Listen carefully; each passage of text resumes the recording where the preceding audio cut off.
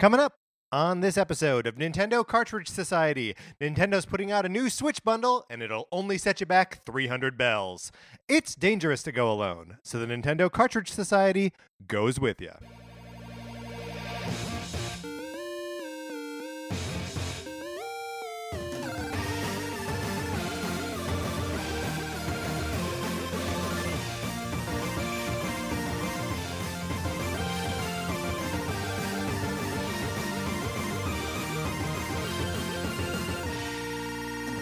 Welcome to Nintendo Cartridge Society. My name is Patrick Ellers, and I am joined, as always, by my co-host, Mark Mitchell. We've got a good show for you today. We are going to be talking about the news from the week, including that adorable Animal Crossing Switch. And then on Thursday, we're going to be digging for hidden gems in old but not ancient hardware, per a tweet from a listener. But in the meantime, Mark, how you doing? I'm doing so good. I'm getting oriented to being on this side of the table. Look, this is it's behind the curtains, right?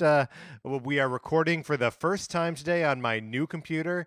My computer got wet, which of course means that it is broken Irreparably. It cannot be done. Is broken forever, evidently.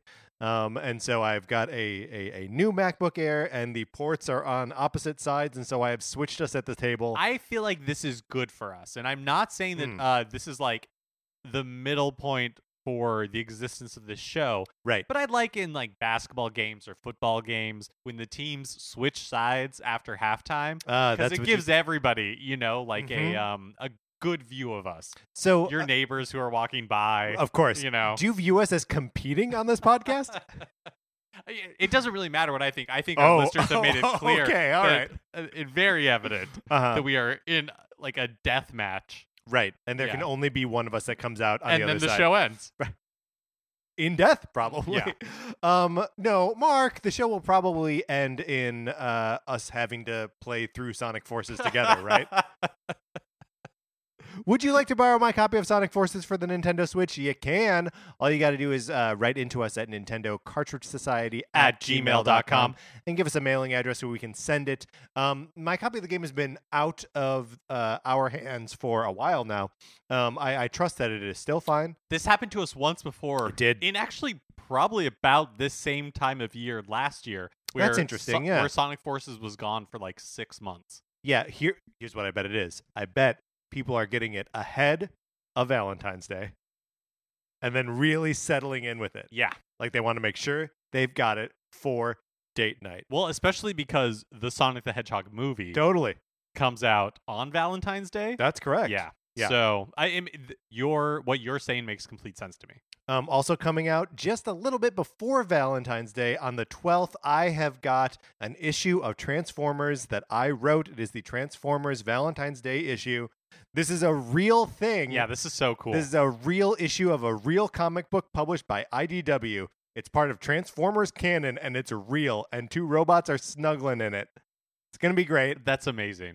So February 12th, make sure that you go and pick it up. Yeah, because here's something that happened last week is I kind of said that if you left us a review on the Apple Podcast Store, left us a 5-star review, that I would send you a signed copy of Patrick's Transformers comic. Now, that's interesting because I don't even remember you setting up that incentive structure so much as just saying, like, we can send people signed copies. Oh, okay. I don't even think, manifested itself because somebody actually did that this past week. So thank you so much to that person. Are you looking up their name right now? I am looking it up. Okay, perfect. But here's the thing. Thank you to A.V. Guevara. Yeah, thank you very much. But we need your, because I am going to send you a signed copy of, signed by Patrick. I should make that clear. I'm not going to sign it. If you would like Mark to sign it. What a waste that would be. Of Patrick's Transformers comic. I would love AV to send you one. You will need to send us an email with your information so I can do that. Right, and you just send that to Nintendo Cartridge Society at gmail.com. And as part of that, I decided, I could do that for 5 or 10 people. Whoa. So if you would like a signed copy of Patrick's Transformer comic signed by Patrick, and maybe I'll sign like an index card and stick it in there or something. As to not deface your copy of the comic. Exactly. Right. Yeah, you can leave us a review, send us an email saying you left the review, maybe screenshot it. That'd be nice, especially if you're not leaving it in the Apple Podcast Store. Yeah. And and thank you, AV Guevara, for braving the Apple iTunes, or the American iTunes Store. He said he can't stand it, so we're lucky to have that there. Yes. So I do appreciate people using storefronts that they do not like, that they don't know how to navigate. And look, leaving a review is not quite as intuitive as it probably should be. No. So I appreciate whenever anyone does it. Absolutely. Is there one more thing we need to get to? Or did we do it all? I think we did it all. All right, great. Okay, then let's get into what we've been playing.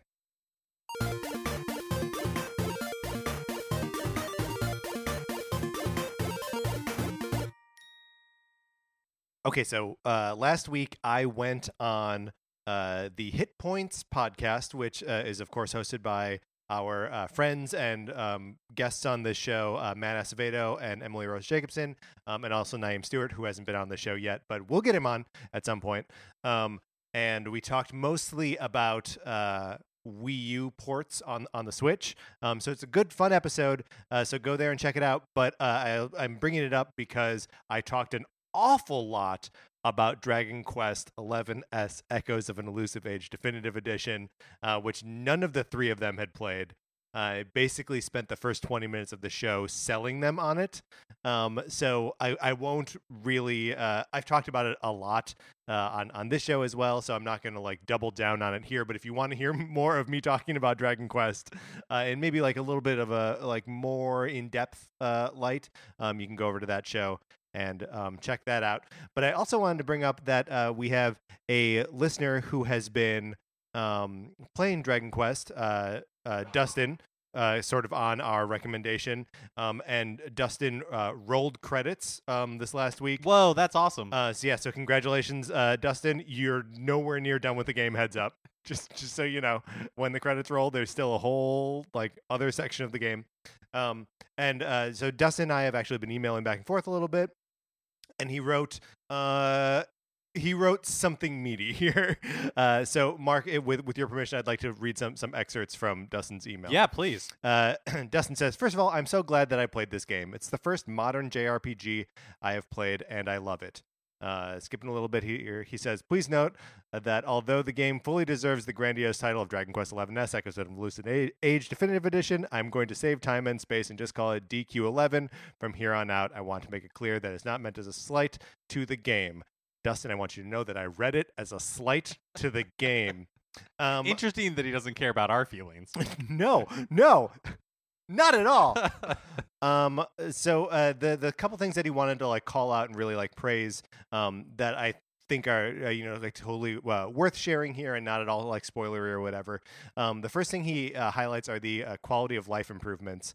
So here are his sort of bullet points. The recap when I start the game reminds me where I left off and is amazing. I never forgot where I was going or what I was doing next the whole time I played, which is one of the most crucial things about Dragon Quest XI's is that you can put it down, you can forget what you're doing, and then you can come back and the game is immediately like putting you back like in the right place, pointing you in the right direction. You never feel lost. Zooming to any previously visited place at any time was awesome. No airship to navigate around, and no backtracking was so nice. Zoom, Mark, is a spell in Dragon Quest. I don't know if it's in all the other games. I think so. Where you just zoom to another, like a town or a previous campsite. The tactics for auto-battling, auto-saving, being able to hit one button to heal everyone in menus outside of battles. Shared experience for the entire party rather than just the ones who were in the lineup made me much more willing to try out all the characters. This was huge. So, just really bringing it home, bringing it home to emphasize how great just like the little little ways that Dragon Quest improves the gameplay experience. And anytime you're playing a game for, like 50 hours, having all those little things, all those rough edges smoothed makes such a big difference. Yeah, and we've talked about that before, that like, when it's something that is happening over and over again, if you have to like get up and like go through a door and like the thing stops and go, like every time there's like one more barrier, one more button push, one more second of loading, it's like one less. You just want to do it less. And it's great how well this game like kind of fixes a lot of that. Dustin goes over like quite a bit here, and we could probably make a whole episode out of just reading Dustin's email. Dustin, I appreciate everything you wrote. I love it. I also cannot wait for Dragon Quest 12 to come out. I think they can count both of us as like lifelong fans of the series now. That's awesome. And we love hearing about totally like any games you're playing, even if they're games that we haven't experienced yet. Yeah, you. Anytime people share anything with us, it makes me really happy. Oh yeah, I love having things shared with us. You can always email us at nintendocartridgesociety@gmail.com, and we will read every email that comes our way. Mark, I also played and finished Celeste this last week. And since I'm 2 years late to the game, I won't belabor the point, but what a great game. That's awesome. How long did it take you? Because it took me, I would guess, about 10 hours, but it seems like, did you fly through it much faster than that? My play clock was at like 7 hours, maybe like 7 and a quarter. And I didn't use any of the cheats. That's awesome. But I also didn't get all the strawberries or B-sides or whatever. But man, the that last like chunk of the game where it's just like straight up vertical climb is so fun and so cool, and I really, really enjoyed it.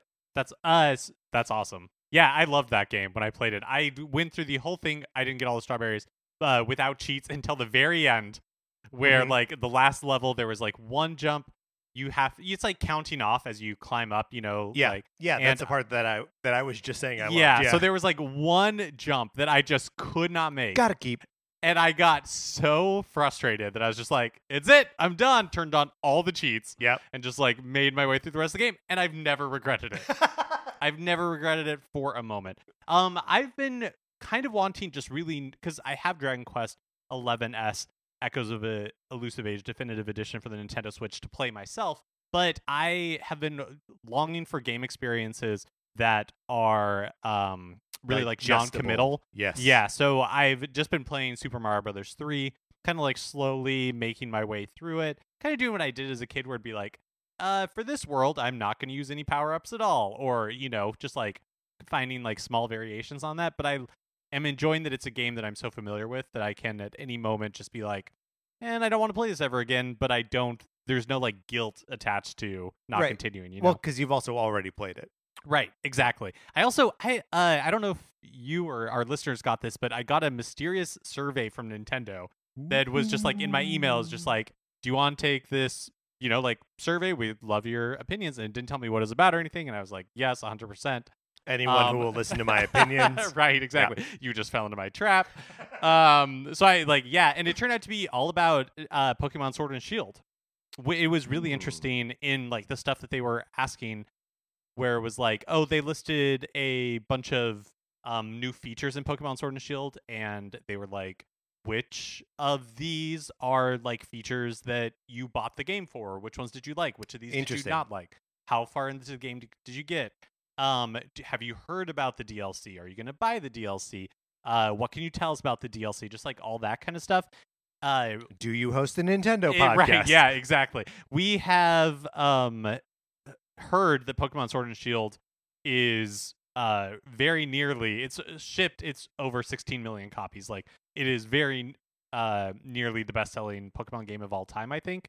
And I wonder if the reaction to it has kind of caused them to drill down into like why it kind of exploded the way that it did. Yeah, especially if they were like tracking it as not as positive before release, right? Like you would think that would definitely make them go like, okay, what did happen? Right. Here? Yeah. We also it has been like a week now, but Byleth has been playable in Super Smash Brothers, and so I went in to give them a try, and I like the way Byleth controls, like way heavier than I was expecting. Oh, interesting. And at first I was like, yeah, I'm just gonna play as like regular old Byleth. But the 5th costume option, baby, that's the one that looks like Claude. And so that's all I do. I just want him to look like Claude, and it is Beautiful. All right, so that's what we've been playing this week. Let's get into the new releases and what we might be playing next week.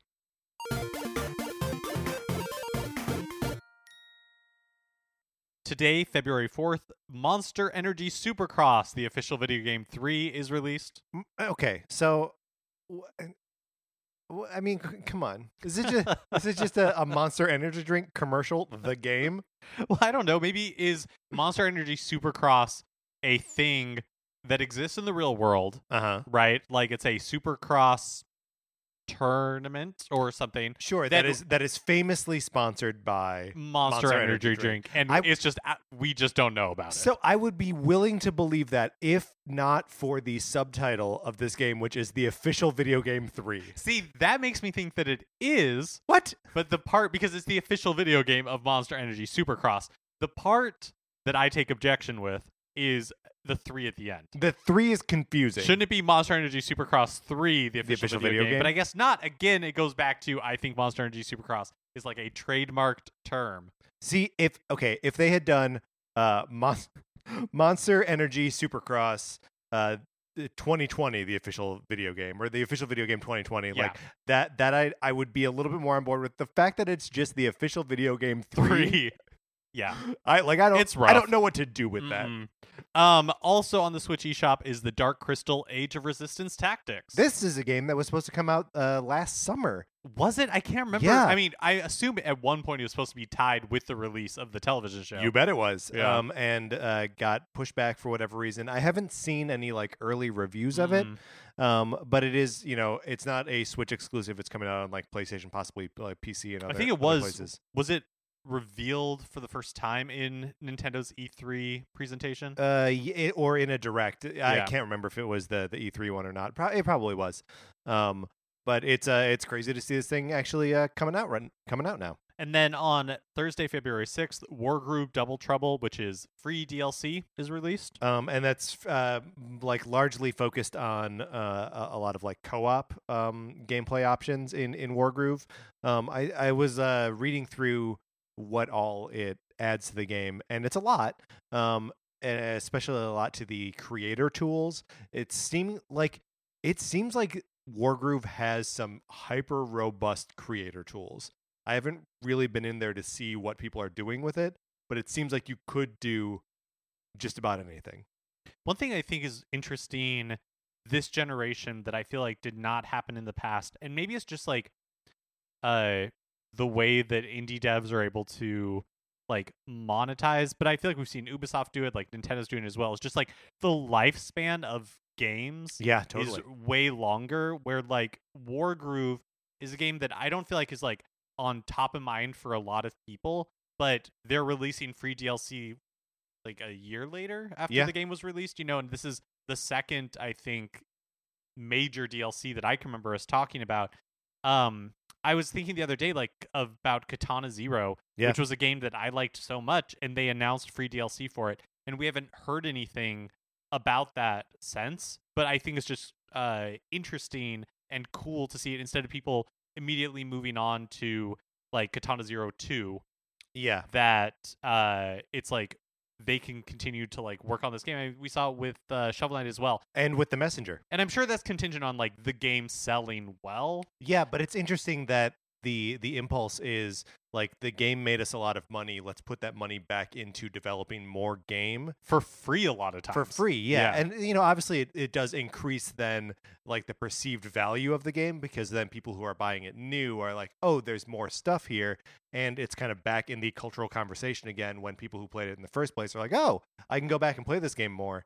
So yeah, that's it is interesting to see that as a strategy that's become common, not just for like selling DLC packs, but just as like a thing indie games do because they can. Right. And then also on February 6th, Knights and Bikes, Knights with a K, of course, is released. Which is a cute looking game that was on other platforms before, where you're like kids in a neighborhood on bicycles having like a fantasy RPG time. It seems cool. All right. Let's get out of the new releases.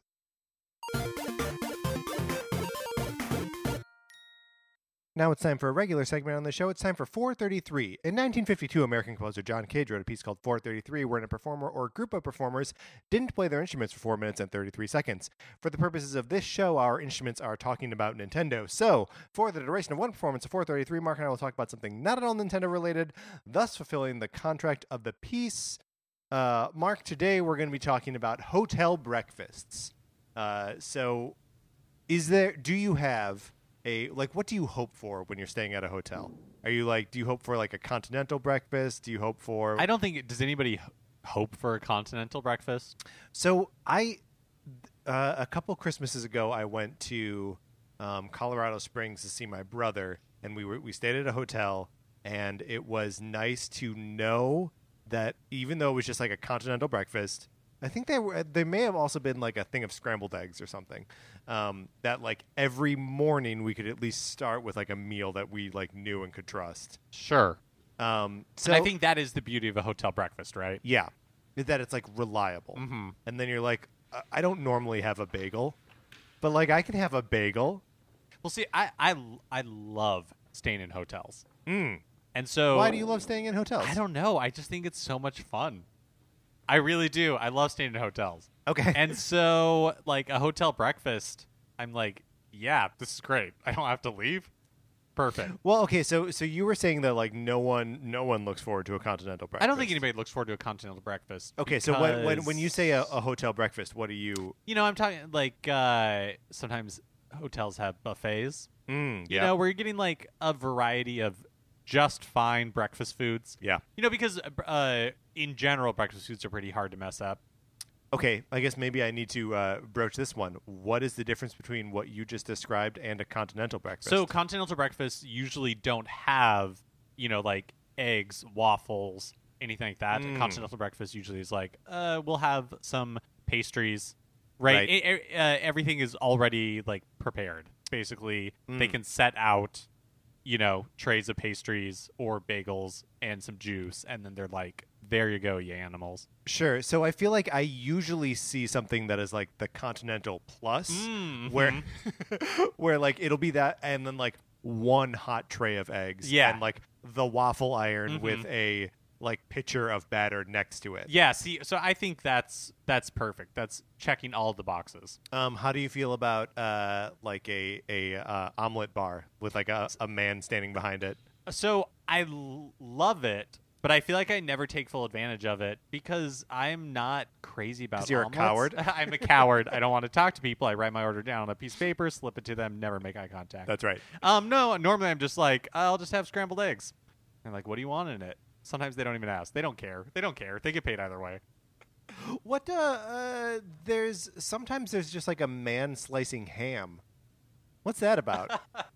Do you know what I'm talking about? I know 100% what you're talking about. He's standing there in like the tall chef's hat. Yeah, and there's like a heat lamp. Yes. And there's like a ham. I mean, I don't think there's any mystery. I think he'll just just slice a ham you ham man? if he. Yeah. Why does it need to be freshly sliced? I think it's Does that make it just, better? I think it makes it fancier for sure. Yeah. Right? Because you know that it's coming. I mean, I don't know what the actual benefit to you is because somebody with a tall hat could be slicing it behind the scenes, putting it on a plate, then bringing it out. But for whatever reason, Yeah, that's what I'm having saying. it be sliced off the ham with you in front of it Sure. makes it feel. You're witnessing something. Well, okay, because I do think one of the things that people, including myself, don't always love about buffets is that it doesn't feel like yes. it's like being prepared for you. And even though a lot of times, you know, food behind the scenes obviously is not being prepared for you specifically, it definitely, you like that illusion. You're willing to pay more for that illusion. Absolutely. I was recently at a hotel when my friend Pete and I went to Disneyland. We stayed at a hotel that had like a restaurant in it. And so we went down to that restaurant for breakfast on like our second day. And that was luxurious.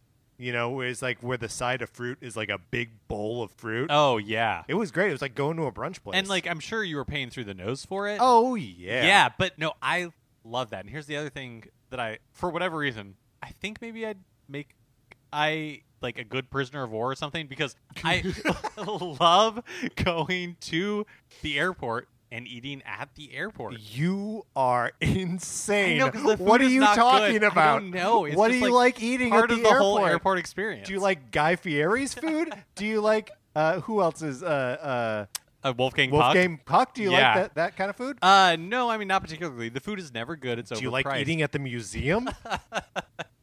No, museum food is not good. It's the same thing. No, It's the same categorically thing. museum food gross. The only eat at the airport that I will support is Chili stew. well, sort of have a drink at the airport. Because you can have a drink at the airport anytime, day or night. It could be 10 o'clock in the morning. You can have a drink. No one's gonna look twice. It's gonna be great. It's true. They're like, maybe he just flew in from Japan. Yeah, boy, are his arms tired. Yeah. So what do you get at the airport for breakfast? What do you? Oh, I don't know. I guess depends on what's open. Maybe we're just going to a Hudson News and getting some Pringles.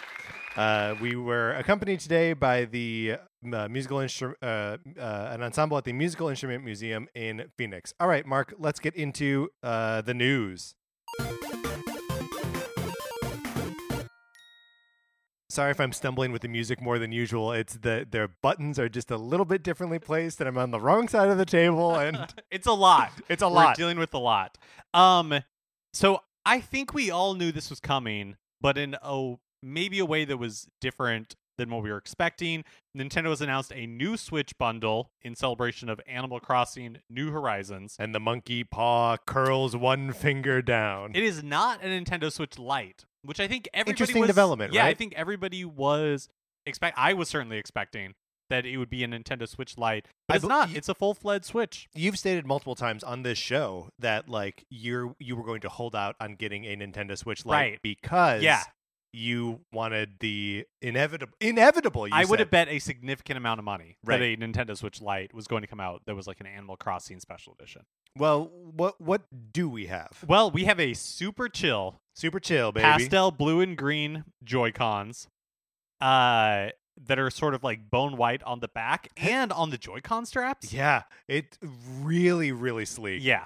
Like they look really, really smart, and it makes me the white makes me wish that that's what my Switch was. Would be like, so cool. if the whole thing was just that white. Oh man. The system itself has like island and villagers etched onto the back. Cool. And it's like really classy looking. And then the dock is gorgeous. It is a stunning piece of modern visual art. It's the same like bone white color as the back of the Joy-Cons, and has a drawing of Tom Nook and his nephews. I think we determine they are sons. Yeah, The clones. the kids who live with him.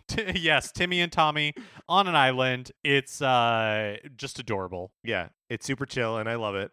And I covet this thing. Do you covet this thing, I Mark? covet against the commandment. Yes. I do. Thou do shalt covet not it. covet the new Switch bundle. So interestingly, in the US, it's not a bundle per se, in Yes. the sense that it doesn't come with Animal Crossing New Horizons. But it does in Europe and or at least in Europe. Interesting. It does come with a download code for the game. Maybe the pricing is different. Here in the US, we're getting it on March 13th, which is a full 1 week before the game is released, for $299.99, which is the same price as a regular Wii. And by Wii, I mean Switch. That's right. And as previously stated, it does not include a download code or a physical copy of the game itself. So this is the newer version of the Switch, which came out last year, that has improved battery performance. And they're also selling a New Horizons themed carrying case for $25. It's this one I also covet. Me it's too. white and has like cool green leaves on it. It just looks really nice. Yeah, I love this thing, and I want it, but I'm also I don't need it. Mm-hmm. The only reason that it would be nice to have it would be for that improved battery life, and it looks amazing. But my current Switch is fine.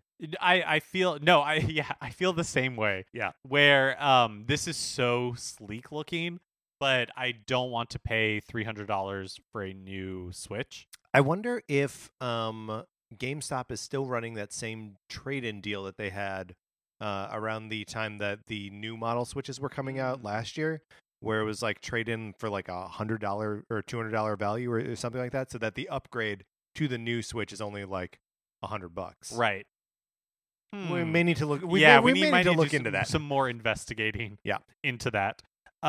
Cool new Animal Crossing bundle notwithstanding, Nintendo has told their investors that they are not preparing a new model of Switch for 2020. There were some rumors, or I guess maybe like an analyst or something had come out saying that they were expecting a new Switch model in 2020, but Nintendo pretty much shut that down. Right. The fabled Switch Pro, which if you listen to any of our prediction episodes, first of all, I'm telling you now, Nintendo will never release a product called the Switch Pro. They will never trick you into thinking that playing games is your profession. Never. They will never try to do that. And then I believe that in our predictions we said that there will not be a new like Switch hardware release. That's not. They're just gonna get out of the way of new hardware revisions from Microsoft and Sony. So instead of a new like hardware, they're focusing on continuing to support the base Switch model and the Switch Lite, which launched less than 6 months ago, which is crazy. Yeah, I mean that's another thing to just like keep in perspective is that like anyone that was expecting Nintendo to put out a new version of the Switch this year, they just put out a new version less than half a year ago. We also learned that combined, the Switch and Switch Lite have sold 52.48 million units. That means that it has outsold the Super Nintendo, which is pretty crazy. Yeah. Other fun tidbits from the investor meeting last week: 15 million Nintendo Switch Online subscribers. That's a lot of Tetris 99 players. Nintendo is developing titles that have not been publicly announced. That was a big surprise coming out of the meeting. I think we all assumed that they were done. The sarcastic surprise. Pokemon Sword and Pokemon Shield have surpassed the sales record set by Pokemon Sun and Moon. I think that's for like the time period between like, release and now. Or something, yeah. And then Luigi's Mansion 3 has sold 4 million copies in sell-through, which means sold to consumers in its first 9 weeks. That's twice as fast as Luigi's Mansion Dark Moon in the same period, as in not the 9 weeks are the same amount of time, right? But it is sold twice as many units. Mark, let me ask you this. How many people do you think bought Luigi's Mansion Dark Moon in that time period? in the actual nine weeks after Luigi's Mansion 3 came out? Oh, I don't... I'm going to guess 10,000. What? Yeah, I was gonna say low teens. Yeah, probably. The game has shipped over 5 million units, so it's an interesting just to kind of see that disparity between the sell-through and the shipped number. We also got some details about Pokemon Home functionality on the Pokemon website last week. Yep. So after the Direct just a few weeks ago, they were like, Pokemon Home's coming in February, more details soon. Right. And then they dropped all this information on the website. There's a lot of detail here that's probably going to be more meaningful to like serious Pokemon players, people that have used Bank in the past. Right. Famously, you and I we're not competitive Pokemon players. We're the most casual of casual. That's right. I usually don't finish them. So, we'll go through some of like the highlights here. But if you're really invested in this stuff, go to Pokemon's website, and they've got it all detailed there. There are a bunch of charts, and there are like different versions. There's a free version and a premium version. But then there's also like you can use it on your phone or on your Switch, and they all have different features and limitations in that. So check it out there. But to give a high-level overview, so there are going to be 2 versions available, a free and premium tier. The premium pricing is like 1 month for $3, 3 months for $5, and then 1 year for $16. So not a lot of money, more than Pokemon Bank was, which I believe was either $3.99 or $4.99 for a year. Mm-hmm. So this is obviously or at least they're envisioning it as a more fully featured system than just the bank. There's also some pretty big limiting factors to the free version, including the lack of a judge feature and a maximum of 30 deposited Pokemon, and there's no Pokemon Bank integration. Right. So just to reiterate on that, if you are getting the free version of Pokemon Home, you cannot transfer Pokemon from Pokemon Bank to Pokemon Home. Either version does support a national Pokedex, so you can put any Pokemon you want in there. You can move Pokemon to Pokemon Home from the Let's Go games, but so you can move them from Let's Go, from Go, from Pokemon Bank, from Sword and Shield. Yes, so from those 4 different places. But once they're in Home, they can only be moved to Sword and Shield. Gotcha. So you're not gonna be able to take like a Galar region Pokemon and put them into Go. Like you can't go down the funnel. You can just push up. You can to Sword and just Shield. push up the funnel. That's right. The one exception here is that you can move Pokemon from Let's Go Eevee to Pokemon Let's Go Pikachu, Gotcha. or vice versa. But that's it. Also, Pokemon Go integration is not available at launch. It will be at some point, but when they start the thing, it will not be available. You're able to access trade functionality on your mobile device.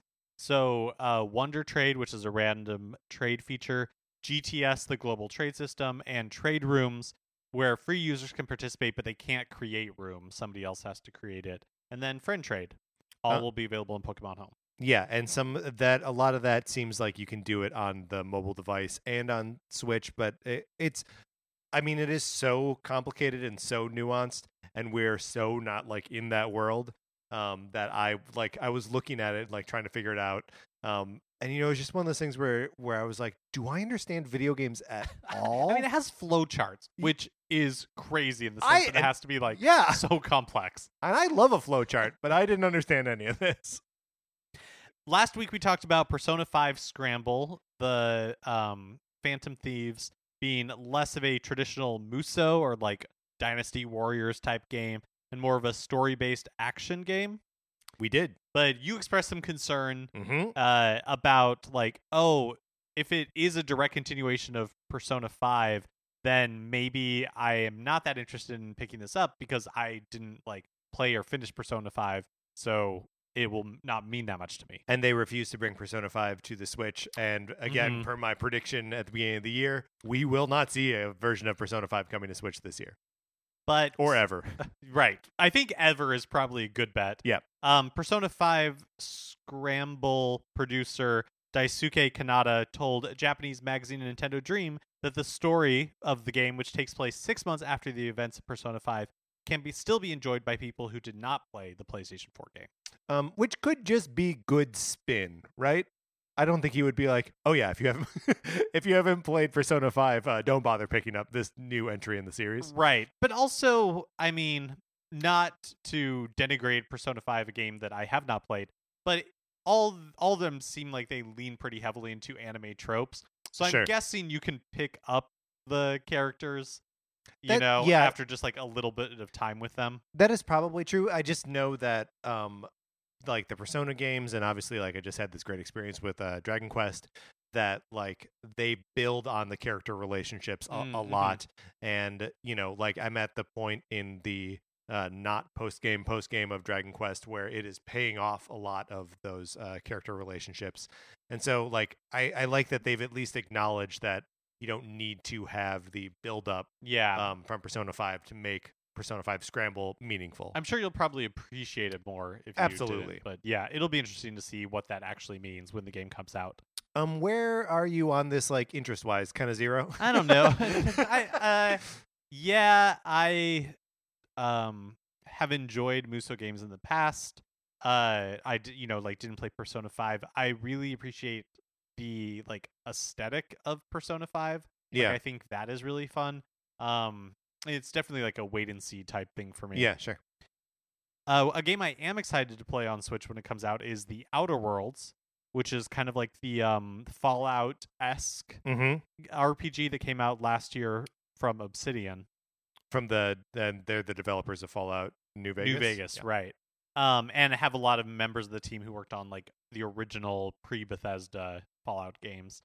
So we learned that the game will be available on March 6th, which is not that far away at all. Very soon. As has been the case with a number of big third-party releases, the physical version of the game, you can go into the store and like buy a copy, but it Just a box. It's just a box and a download code. Yes. And you're gonna have to go home and download it from the eShop. Yes. There is no cart version of this game. No cart. Not version even of like this game. partial cart, like LA Noire did or anything Right. like that.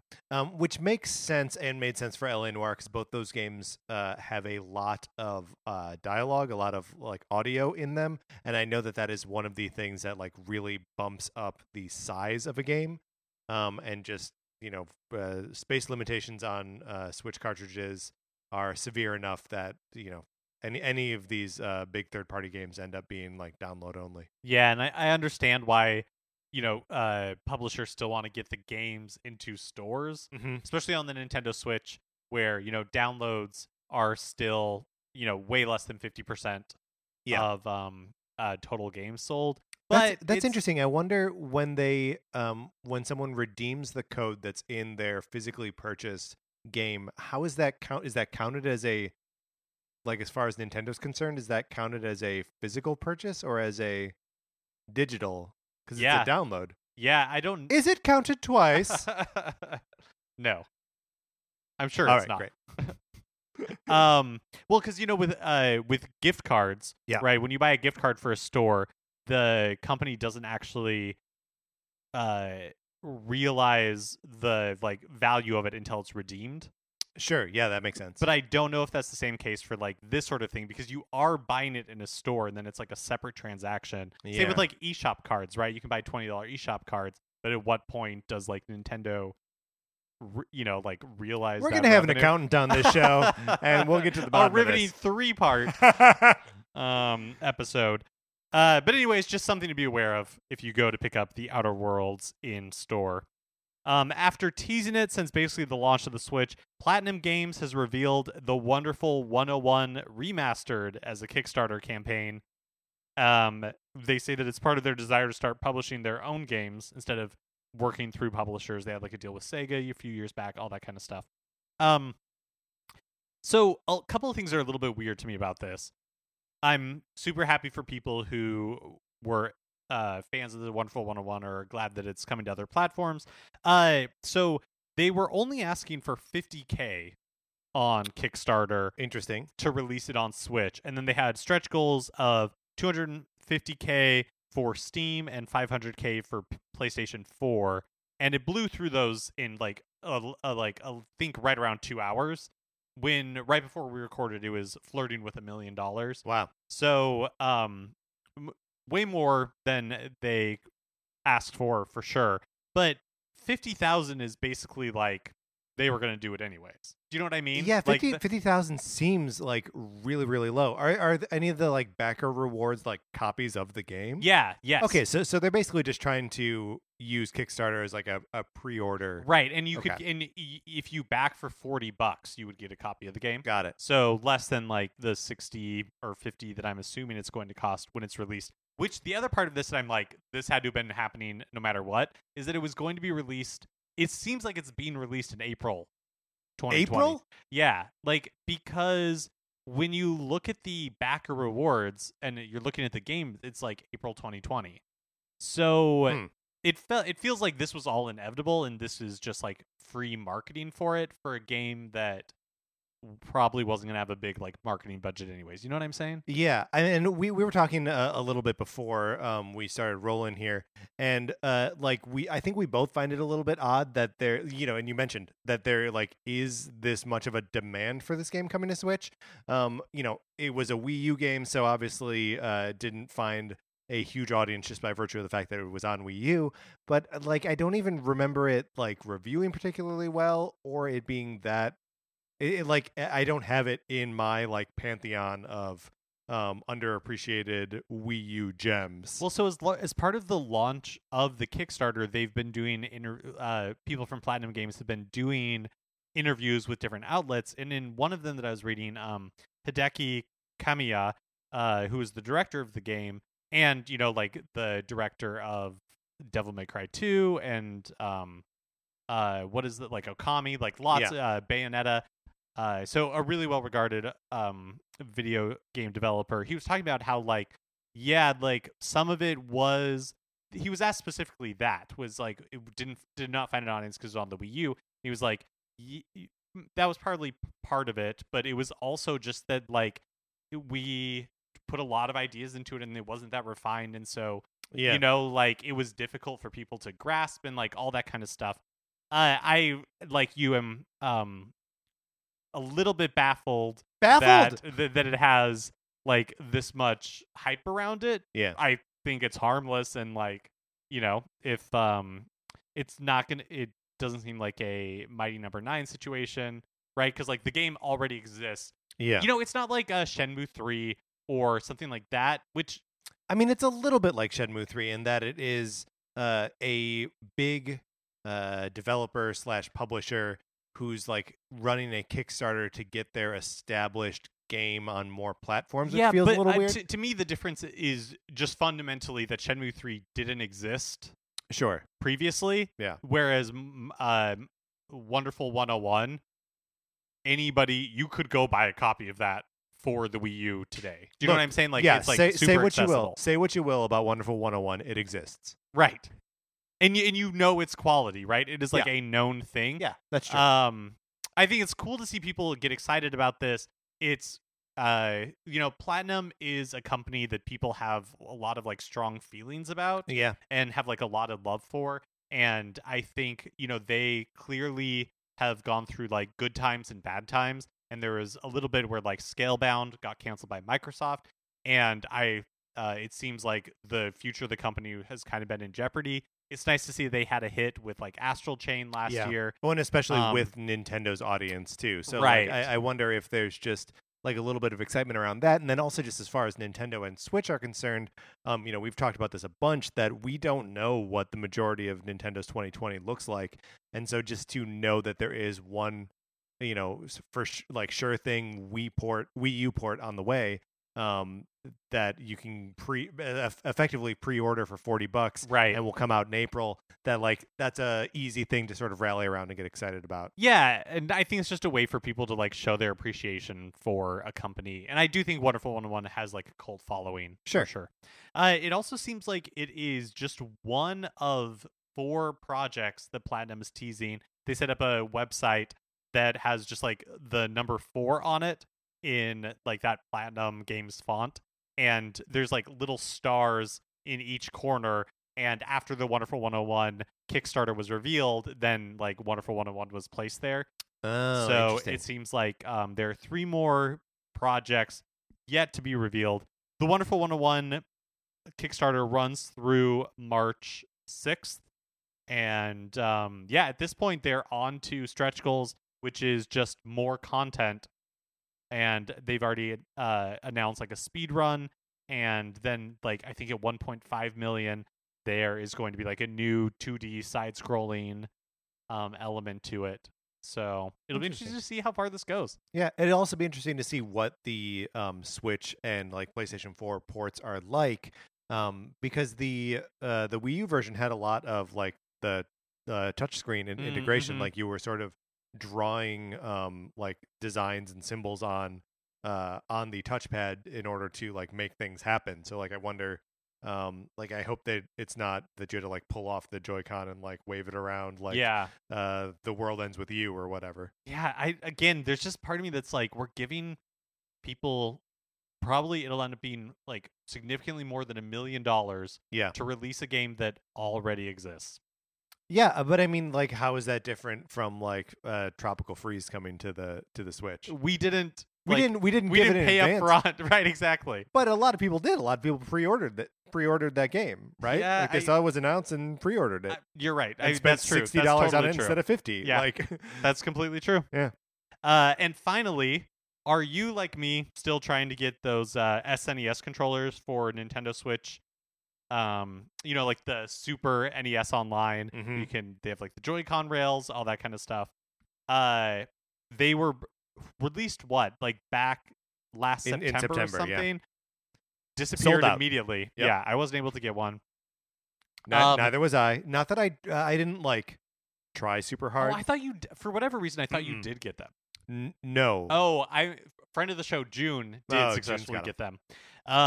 They were, I feel like since then, it has pretty much been radio silence. They've shown up in other parts of the world, but none here in America. They were weirdly briefly made available on Nintendo's website last Thursday for just like a very few minutes. Yeah. And if you go to just like the Nintendo Switch Online site, they have a message on it that's like more information in January. But then you click into it, and now there's a message on like the actual page that says more information coming in February 2020. Okay, so this thing is a mess. Which is so weird because the NES ones were super easy. I wonder if do you think there's more demand for the Super NES ones? Because they're still like, just like the NES controllers, they are only compatible with the Super NES Switch Online, right?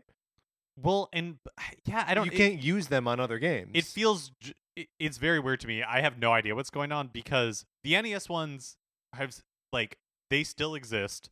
They put them on sale, like you could get them for cheaper not that long ago. So they either made way too many of those, or they've continued to manufacture them. But yeah, I don't know if it's manufacturing problems, demand problems. That's weird. The SNES ones have kind of been a mess a little bit. All right, well, so we'll check back in February. It's February now, and we don't have any more information.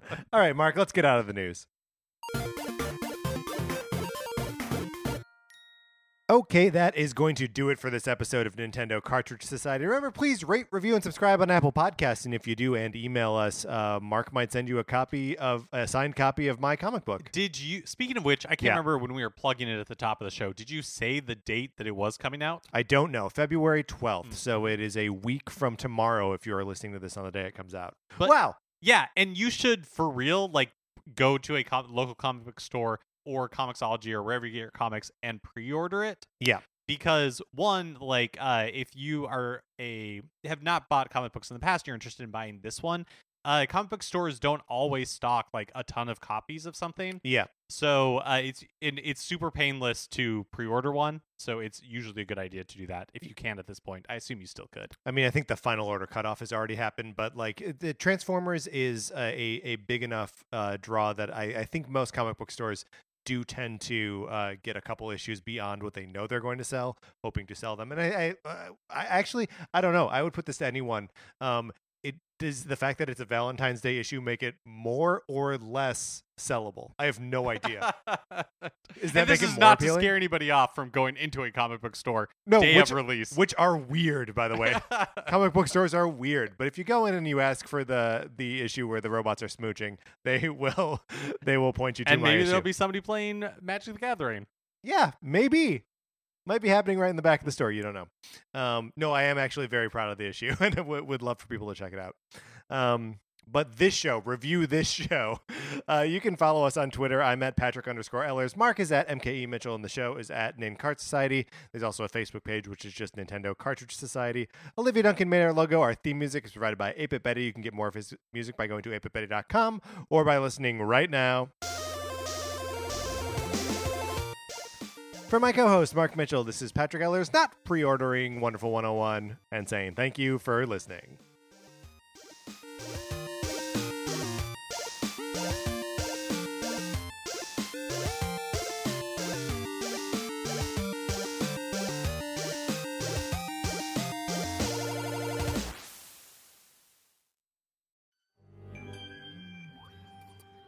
Ever wanted to hear from the neighbor at 9 Cloverfield Lane?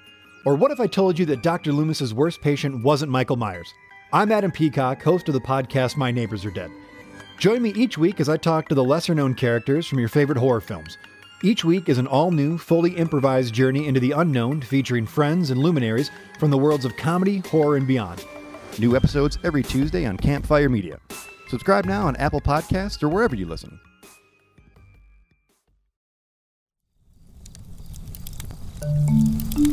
Campfire.